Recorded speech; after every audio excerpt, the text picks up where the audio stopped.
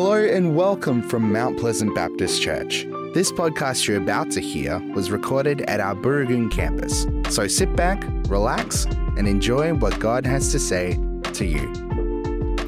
Last week in your Everyone Together series, you looked at the topic of everyone bearing fruit and how important that is for each of us in the body of Christ. But this week's theme is everyone in unity. And the passage of scripture I was given was 1 Peter 2, 4-10. And for me, there were just three things that stood out that speak to unity and speak to the part that we are to play. And I want to briefly look at those and then encourage you as a people as we look at what lies before us. Verses 2, chapter 2 of 1 Peter, verses 4-6, I want to suggest to you that there is the challenge to us to become like Christ. He is the living stone, and we are told that we are to be living stones. Stones are a fairly inanimate object, aren't they? But there is that sense in which Jesus is the foundation, and then as people look at us as living stones in the foundation and the work of God, they're going to be drawn to God. And we're to emulate and to be like Jesus. If there's one thing that God has as a plan for each of our lives, it's that we conform to the image of Jesus. And if you're anything like me, you know that there's a lifelong work that needs to be done for that to happen. As long as we are here, we have a commission from God. Romans 8 says that we are to be conformed to the image and the likeness of his Son, and that's a continual work. In 2 Corinthians 3, it talks about the fact that this work continues until we're with him, and that we are to reflect his glory with increasing glory as time goes by and as long as we live.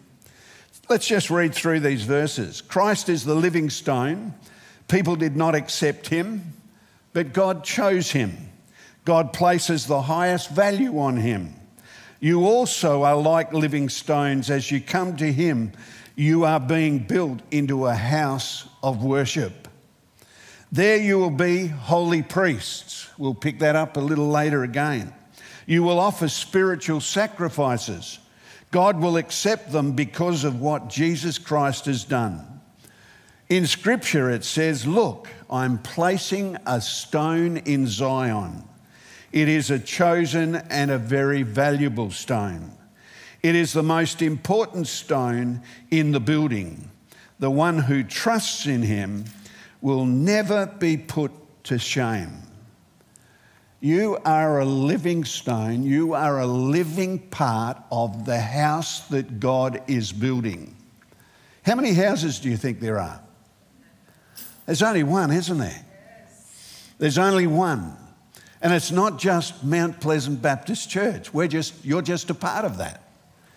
And the reality is there is one church. Globally, there's one bride of Christ. We're all a part of that one body. And the way that we get along with one another and the way that we're built together as a house of worship actually makes a huge statement to people who are looking at us and who are observing God's people. And I love the fact that you are a kingdom church. You're not an empire church. You're not just wanting to build an empire. You're wanting, and you are committed, and your leadership over many generations now has been committed to being a kingdom church, a church that's wanting to see the kingdom of God grow. In 2 Corinthians 3, I love the way Paul refers to us being a living letter. Listen to this. You yourselves are our letter. You are written on our hearts, as Paul wrote to the Corinthians. Everyone knows you and reads you.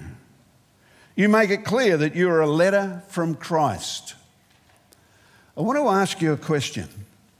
When people look at you, when they look at me, what do they read? What do they read? I love the words of Gypsy Smith. He was an evangelist in the UK, and he was like his name. He moved all over the place. But he said something profound. He said, there are 4 Gospels. No. There's 5 Gospels. There's Matthew, there's Mark, there's Luke, there's John, and then there's a Gospel according to you. And he said, the first 4 are seldom read. That's true, isn't it? The reality is people are reading us as a living stone, as a living letter. And the encouragement is that the longer we're on the planet and the longer that we are doing life, that more and more people will read and see the Christ-like qualities emerge in us. And it won't be as much by the things we say as by the things we do. For nearly 4 years now, my wife and I have been privileged to live in an apartment complex. We planted a little church there for these 4 years. We've been able to meet with Nick and the pastors who gather here every Thursday. We've loved being a part of the GR network here for the city of Melville. And it's been a privilege to be a part of that. One of the things that Julie and I have discovered is that people watch you. They observe you. One day a woman came to me and she said, what do you do? Well, I wasn't about to tell her that I'm involved in a church planting organisation and that we're planting churches all over Asia. I didn't think that was a good starting point. But I said, we've come to live here and we're committed to building community and we want to serve. For many years, I've been involved in Christian ministry in churches and across our city and our country and some other countries as well. Didn't say anything. Away she went. About 3 weeks later, I was playing pool with her husband in our games room, and she came to me and she said, some of the girls here are pretty excited. I said, what's that? She said that we've got a padre in the building. Now, I've been called a lot of things, but I've never been called a padre. And she said, but having a padre in the building means that we can have free funerals. Oh, great news. Great news. I said, how about we do a bit of living yet before we die, okay? But sure, we're happy to help out wherever we can help out. But the beauty is that we've been able to establish a little group of people who love Jesus. We've got about 25 on the group. And we share in worship and we study the Word together and communion and seek to reach out to the people where we are, because that's where God has planted us for this season of our life. But people are reading us. They're always reading us. But it's really important that they also see how we relate to the broader body of Christ. It's really important that they see that we are not exclusive. You know, that we're not whatever tribe we come from and that's how we are. But that we actually reflect that we are committed to all Christians. Our closest friends in our building are a Catholic couple who live directly above us. And I would say Joe is one of the most devoted prayer warriors I have ever encountered. And she would text us every couple of days with follow-up in prayer and encouragement. And we meet together, we pray together as we eat, as we share and do life together. And they know that we love them and they love us. They are wonderfully, deeply committed Christian people. We've had a meal with their priest. We're seeking to build relationship, and if he wasn't holding Mass on a Thursday morning, he'd gladly come along. But I'm hopeful that he will come to some of our broader meetings that we have in our little GeoNet group.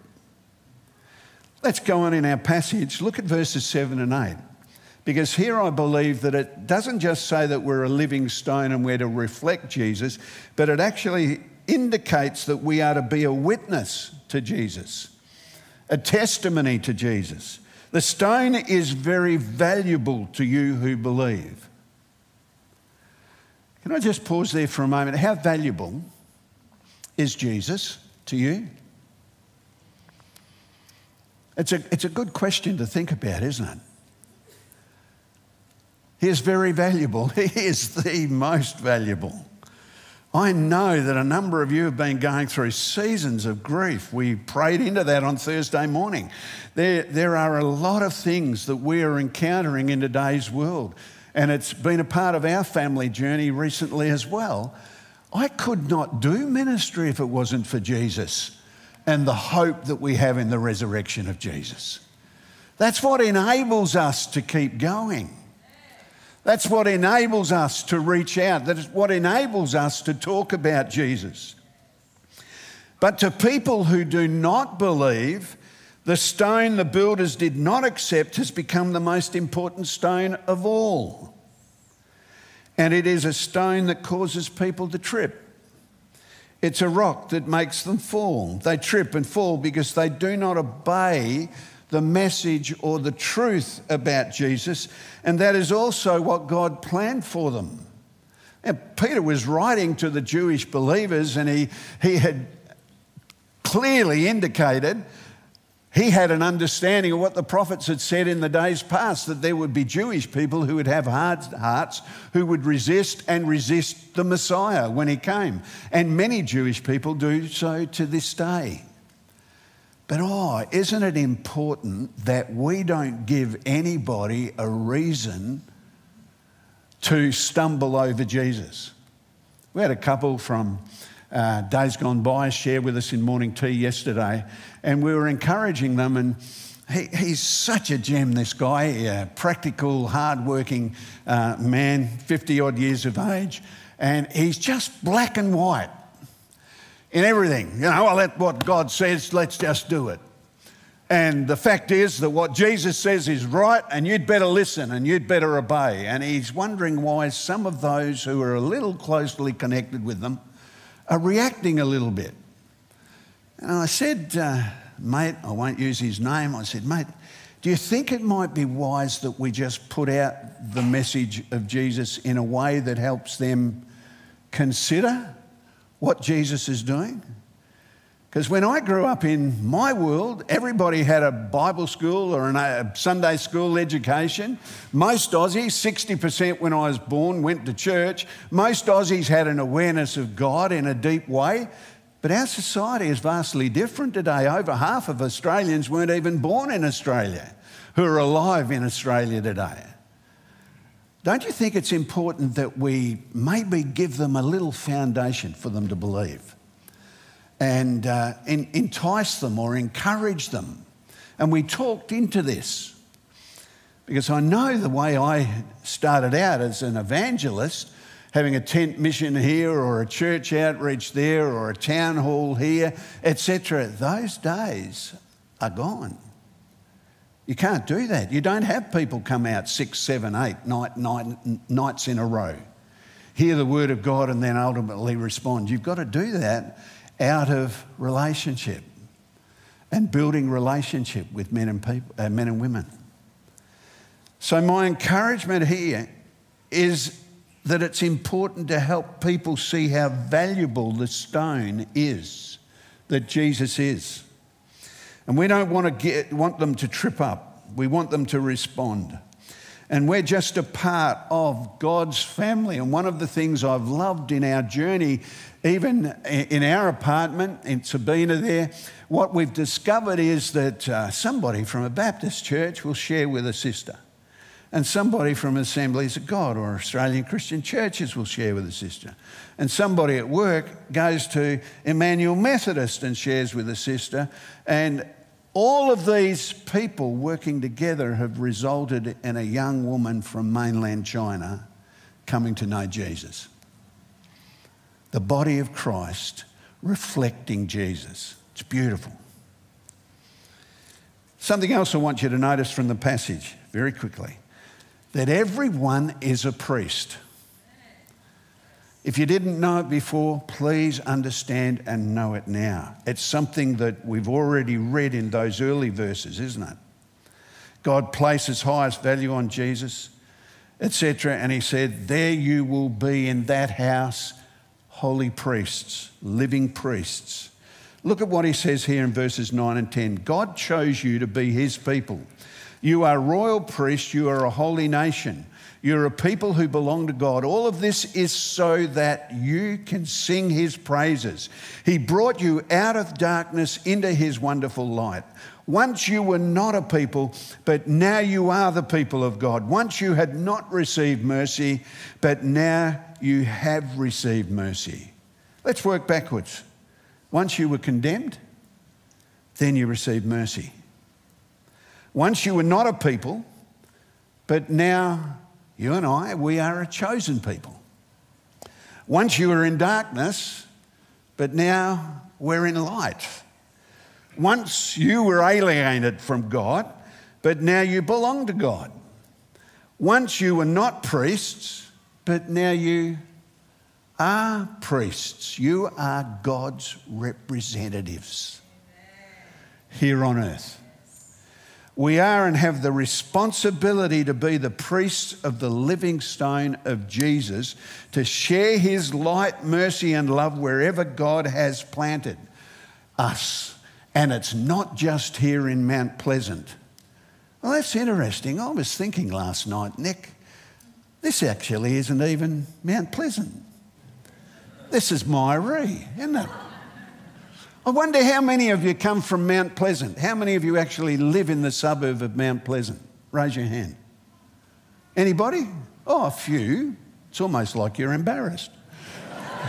It's okay to live in Mount Pleasant, all right? Yeah, really is. But the majority of you, I have on very good authority, don't live in Mount Pleasant. That's interesting, isn't it?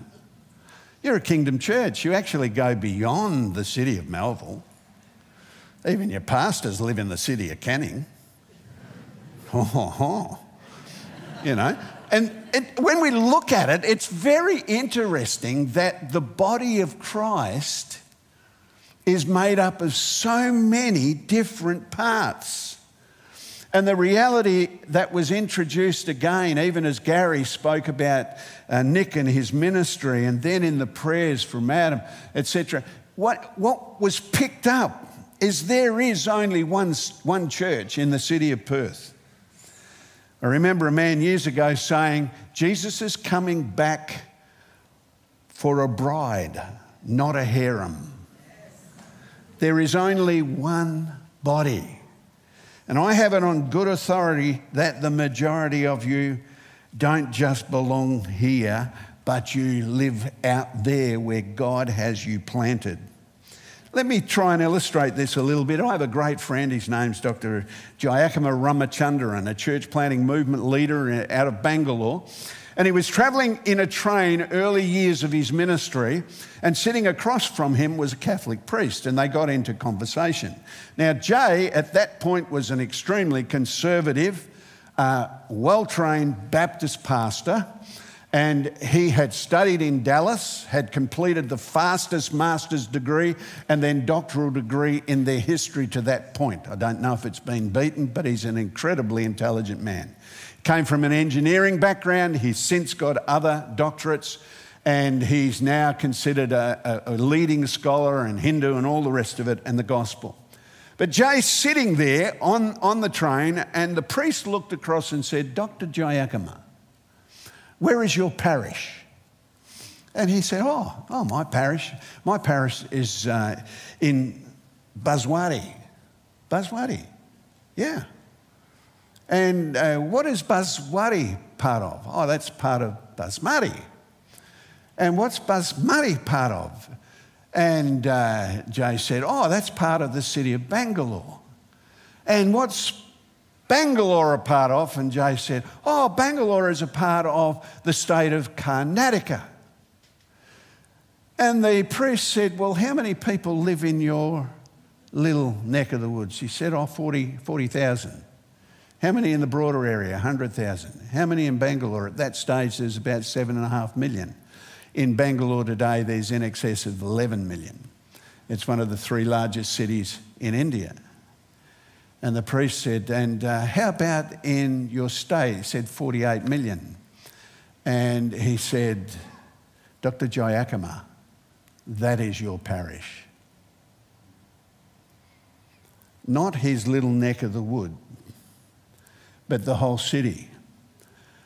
And to understand that we are Christ's representatives all over where we are placed. Can you say amen to that? Amen. Wherever God places you, he wants to work in and through you. But you know what I love about that? That's in your DNA as a church. It's in your DNA as a church. When I first came back to ministry, it was a wonderful time in the history of our city, in the 70s there, and Fred Stone was your pastor.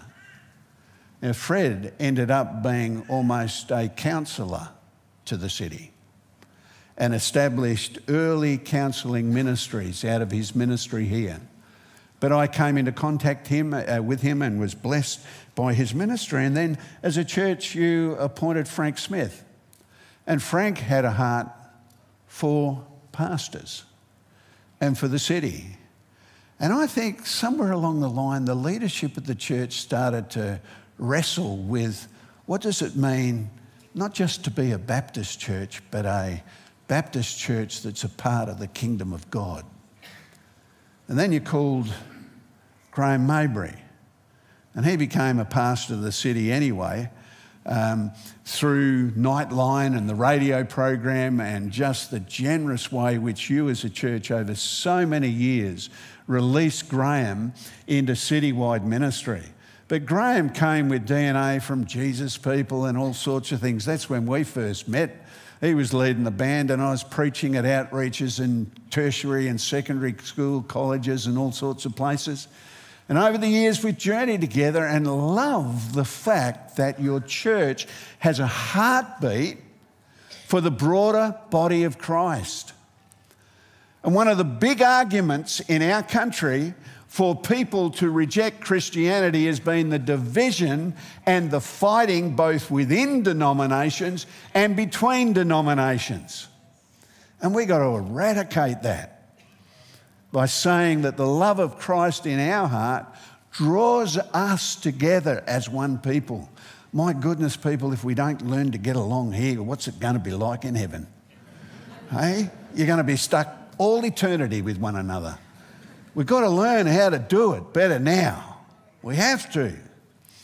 And now, of course, you move from there to Richard. Richard was a leader across the city. He came to minister in the city, our city of Gosnells when we were pastoring at Thornley.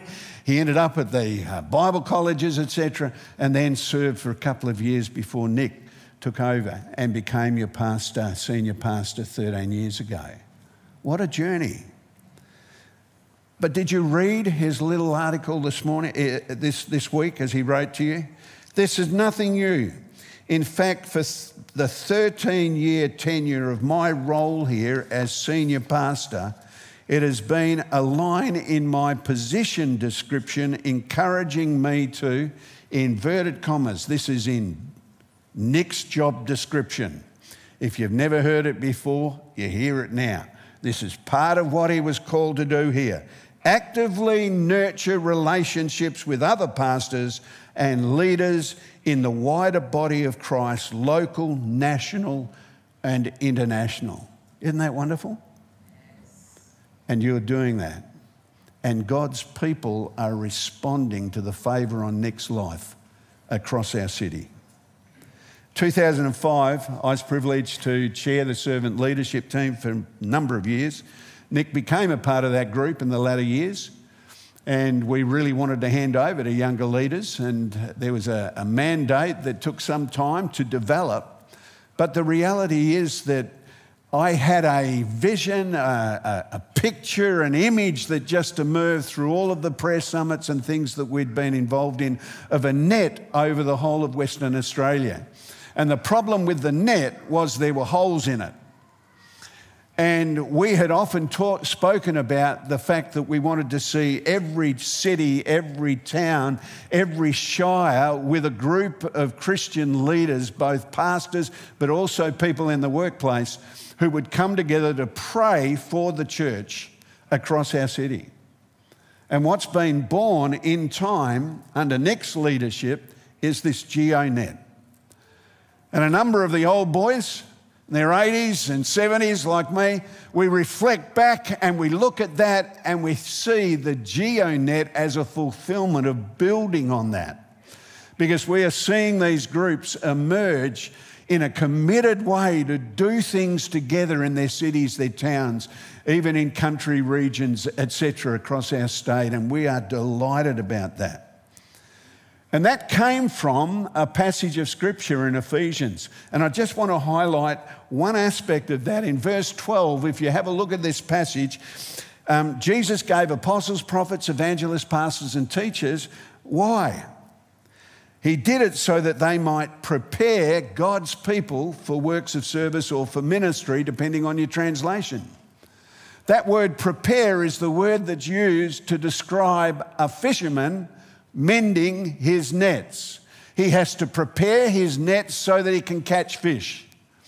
And what we see is that the role Nick is fulfilling in facilitating all of the pastors that we can, wherever we can, coming together and supporting one another across our city is a fulfillment of that. Mending the nets, enabling the church to move together and to have an impact. And so I want to thank you. I want to thank you for your vision to the broader work of God. I want to thank you for the faithful way that you've served God. Originally there in Mount Pleasant, but then of course you've moved here to give larger opportunities. And now you're spreading the net even further as you move into church planting. And I'm so excited about that because one of the 10 key measures of a healthy church is whether or not a church is prepared to plant new congregations. If it's not, the authorities would say it's not a healthy church.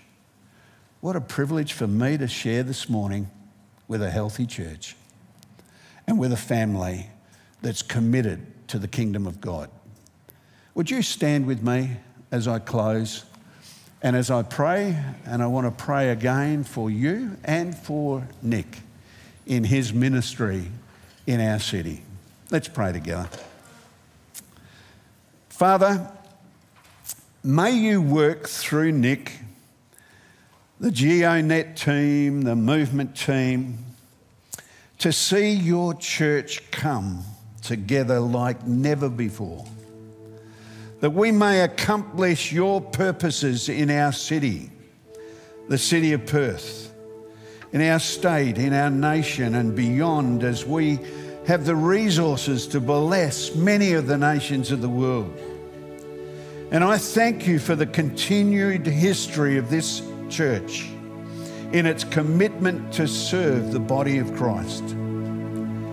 It's reflected again in acknowledging the unique role you have called Nick and Margie to in serving the kingdom right now in our city and state. And I commit them to you, Lord. And I want to claim your promise that where brothers and sisters dwell together, where we are together, there, Lord, you command your blessing. And I want to thank you that you will continue to bless this church as it's prepared to invest in the church, in the work of the kingdom in our city. And I want to say thank you. And I pray for each person bowed in your presence. Lord, help us as priests. Help us not to put stumbling blocks in people's ways, but help us to become more and more like Jesus so that we will see people come to know him. We ask this in Jesus' name. Amen. We hope you enjoyed this podcast brought to you from Mount Pleasant Baptist Church. Our prayer is that what was said today inspires you and strengthens you in your faith. If you would like to talk to someone about what you've heard today, you can contact the team during office hours on the number you can find on our website at mounties.org.au. Thanks for joining us. We look forward to having your company again soon. God bless.